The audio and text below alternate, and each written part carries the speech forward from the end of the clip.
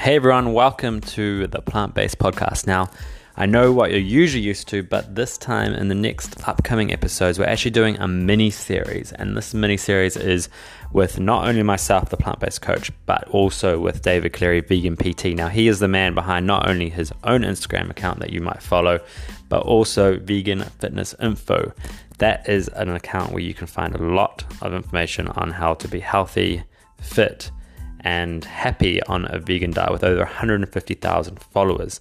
Now, the reason why we are doing this is to help you out in short snippets and cover topics that you ask us both a lot about. Things like how to lose fat on a vegan diet, how to build muscle on a vegan diet, how to be healthy on a vegan diet, the best way to transition. And the last episode, which might be this one you're listening to right now, is going to be about the questions that you send in and ask us. Now, the reason we're doing this is, of course, to help you, but also let you know that we together are hosting a vegan retreat in Bali this November. How awesome does that sound?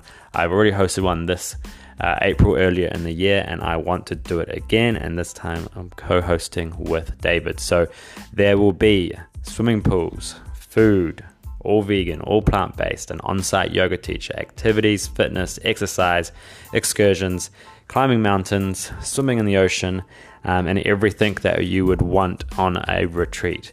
Not only that, but everybody that comes will also get a bonus, a 6-week coaching program to take home with them so that you actually know how to implement the results and continue getting those results once you get back into the real world. So without further ado, if you would like more information on that Bali retreat, just go to our Instagram bios and you can find more information and book a call with one of us.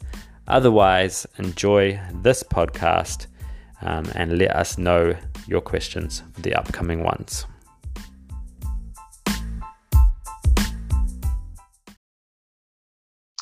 Hey guys, hey David.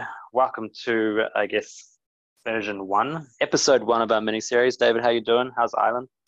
Yeah, not too bad, Aaron. It's pretty wet here today, but it's relatively warm for Ireland, so I can't really complain. That's good. London is also kind of the same, but what do you expect? So, guys, if you are listening, we're doing this mini-series to kind of help you digest little clips, little golden nuggets of information about how to be healthy on a vegan diet, how to lose weight, how to transition. And basically this is one episode of 5. It's going to be short, it's going to be sweet, it's going to be to the point, and we're going to have some fun. So episode 1, which is this one, David, do you want to start off telling what we're going to talk about?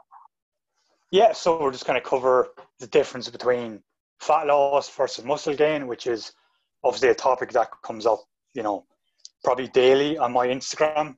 How do I lose fat? Obviously, how do I gain muscle on a vegan diet? Is there any difference? So yeah, just covering that kind of the differences and, definitely a more sustainable approach to both, because I find people tend to go very extreme is their first port of call rather than making those small differences that over time will add up. So yeah, just kind of covering those topics and the differences. Cool. So the way that I have always kind of told people when they ask that question is focus on one and then the other. So don't try and do them both at the same time, because although it might be possible, it's going to be such slow progress that it's going to be a little bit discouraging, because you're not seeing the same speed of progress that you might if you were just like focus on fat loss then focus on muscle gain. Is that kind of the same with you? Do you kind of advise people differently, or is it the same?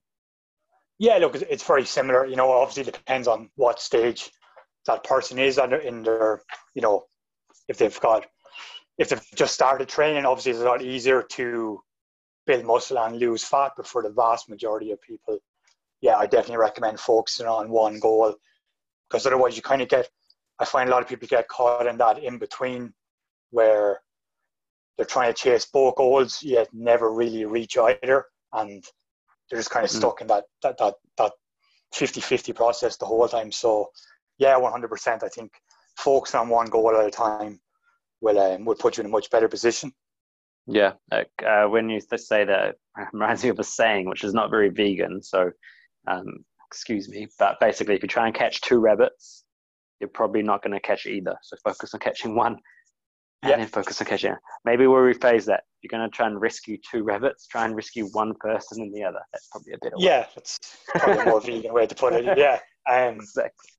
Yeah, but look, that's 100%. It does make sense in terms of, obviously, look, you're going to be eating slightly different depending on your goal. Your training is going to be slightly different as well. So, focus on one. Yeah. And focus 100%. On the other. So, if somebody said, David, I want to lose fat, or let's say they say, I want to be toned, what would your next steps, because that's obviously quite common, what would your kind of next steps kind of be with them? Yeah, well, look, you're just trying to figure out what they're doing at the minute to achieve that goal, and what is their thoughts on it, and obviously what they're eating at the minute. I suppose what people are looking for is toned, is that leaner physique with some muscle mass, but that kind of varies, I find, with a lot of people what they mean by toned. So it's trying to figure out exactly what they mean by that is the first port of call for me. But yeah, look, in general, most people want to shed some body fat. So, just simple tips around what they're eating, how much you're moving each day, because look, we can spend 45 minutes, an hour, maybe a little bit more in the gym, but it really matters what you're doing for those other 23 hours. If I can find out what the person does for that time, I can definitely tell them where they're going to be in a month, 3 months. So yeah, it's trying to figure out those first. So like, are they moving? Are they walking during the day? Walking to work, at lunch, wherever. Are they playing sport? Because obviously, training, rugby, soccer, whatever it might be. And then just what they're eating, just trying to get a good, are they having, are they no breakfast or something like granola bar in the morning, and then maybe eating out lunch and having a rushed dinner at night, and could be a takeaway 3 or 4 nights in a week. So look, they're all simple changes that can, can we meal prep on Sunday for a couple of days? Maybe if we have to eat out, can we make better choices around those times? So yeah, just kind of starting there. I like people to start small and kind of build up over a number of weeks rather than trying to make a full 180-degree flip. Because I agree as well. Yeah, I think if people tend to try and do everything overnight, then they might get really good results overnight or for the first week, but they haven't learned anything, and then they tend to go the opposite way, like you said, not only with their mindset, but leaving themselves feeling quite discouraged because they lost 10 pounds of water and glucose and not that much fat, but they don't know the difference because of the scale, and then putting it all back on, and then that's not what you really want. You want to help people lose a consistent amount each week, and the only way, I believe, same as with you, is making those habits. I think it's a really important point that you talked about is, what else are they doing when they're not at the gym? I put a post up on my Instagram, I'm not sure if you've seen it, and it basically was like a quiz. It was like, what burns the most energy? Sitting down for 8 hours per day, walking 10,000 steps, doing cardio for an hour, or doing weights for an hour. Everybody thought it was like doing weights for an hour, but the answer was actually sitting down for 8 hours a day, because of course you're still burning energy when you're sitting down. And in an ideal world, you want to kind of minimize the sitting, because if you're standing up, you're going to burn even more. But I think I wanted people to understand the point of, it's not just the exercise that you're doing, it is what happens. If you burn 1,000 calories walking to and from work, that might be the difference between you losing 1 pound a week compared to trying to figure out the coolest ab exercise in the gym. So it's that big picture kind of mindset. When it comes to eating, do you advise people, I guess, to count calories? Do you kind of would rather just say, hey, let's just cut out those high calorie foods, those processed foods, or are you more like, let's measure MyFitnessPal get it out and see what's in this, see what's in that, and make those changes? Sure. Look, it does depend on the person and kind of what stage they're at. But the vast majority of people, I find, just that kind of moving away from processed foods towards more whole foods and more home cooking, that will probably get most people, 70-80% of the way to their fat loss goal. So those changes are, can have the biggest impact at the start. And then look, calorie counting can work for some people if they've got, if they've Patience. got, yeah, exactly. Yeah, it is quite tedious. And it only works for a couple of people. Now, I don't use my fitness pal, but I do find chronometer can be beneficial, not just for calories and macros, but also for micronutrients and tracking and, getting a better overview of your diet. So I do recommend it more for that rather than solely looking at calories or, solely looking at protein. But that's kind of my take on it. It's a very good tool as well, I think, is educating people and knowing the actual calorie density of foods. Like some people just think, the amount of food that you hold in your hand is relative to the amount of energy in it, which is obviously not the case, because you could hold, I don't know, a football-sized piece of broccoli, and that would be a lot less calories than that same amount of, area, football-sized amount of peanut butter, for example. So when people put all these things into MyFitnessPal for the first couple of days, they're like, wow, I didn't realize that this had so much energy in, and now they've kind of seen it for themselves, and they eat less of that, and that kind of is the end result that we kind of want them to achieve. So that's kind of fat loss. How is that different to muscle gain? If somebody said, I've now lost 5 pounds of fat, I want to focus on building my muscle up, what would the approach be? So you're kind of flipping it, I suppose. Well, you're still focused on, the whole foods, cooking at home as much as possible, but you've got to get those extra calories in to support that muscle gain. So I find the most common thing is people just simply don't eat enough. So they kind of underestimate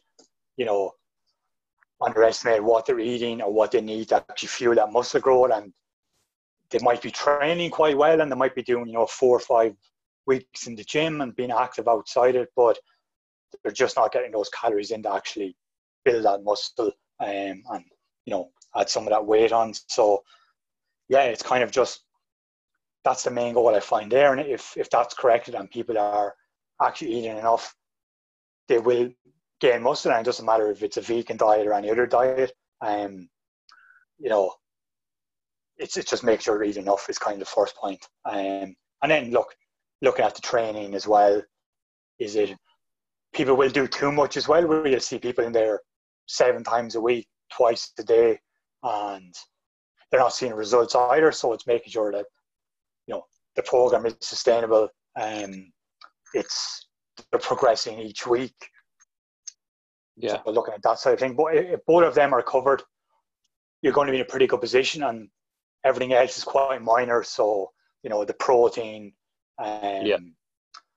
supplements, protein, creatine, those kind of things, they're all very minor details that people blow up a lot more, and they don't focus on those 2 main ones of am I eating enough and is the training appropriate for building muscle. So if those 2 are covered, you're going to be in a much better position.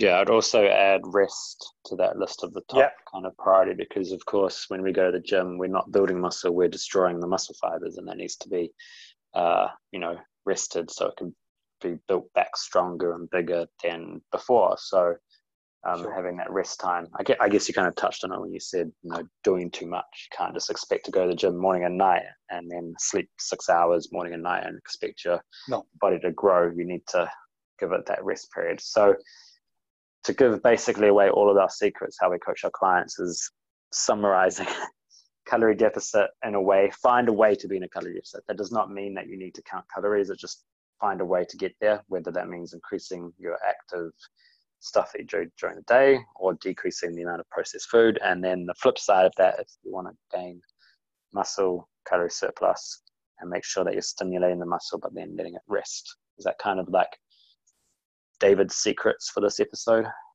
Yeah, look, it really comes down to those basics, you know.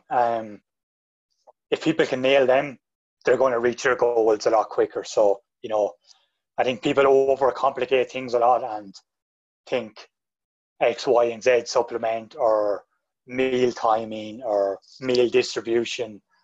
Yeah. You know, they kind of put their faith in those things and neglect the basics. So yeah, if you're hitting those, you're going to be in a really good position. Yeah, and I think it's important, obviously, to have the structure in place, to have a plan, to know, what you should be doing. Because, like you said, there's so much information out there, and it's hard to see between all the crap, I suppose, and focus on that one thing. And I guess that's really important. Why having a coach or having someone that knows what they're talking about is actually important. And I bring this up because that kind of programming is what we want to give people when they're finished on the Bali retreat that you might have heard about at the beginning of the episode, at the intro, because we want you guys to have fun when you come along and enjoy Bali, but at the end of the day, you're there to learn. You're there because you've got goals, and we want to make sure that you have that plan, and that's like the added bonus. Once you've left, you're going to get that plan structured so that you know exactly what to do when you get back into the real world. I think that's enough for this episode. What do you think? Yeah, sounds good to me. I think next episode we're going to focus on those other things of next mini episode. We're going to talk about how to be a healthy vegan, the best way to transition onto a vegan diet, and then basically just go over, I think, frequently asked questions. So we will see you guys, or hear, because we can't really see them, can we? We can listen. What's the opposite? Are you aware that they're there? Is the other thing. I'm not sure how we can do that. There must be a word. We'll figure it out for the next episode. All right. We'll look it up.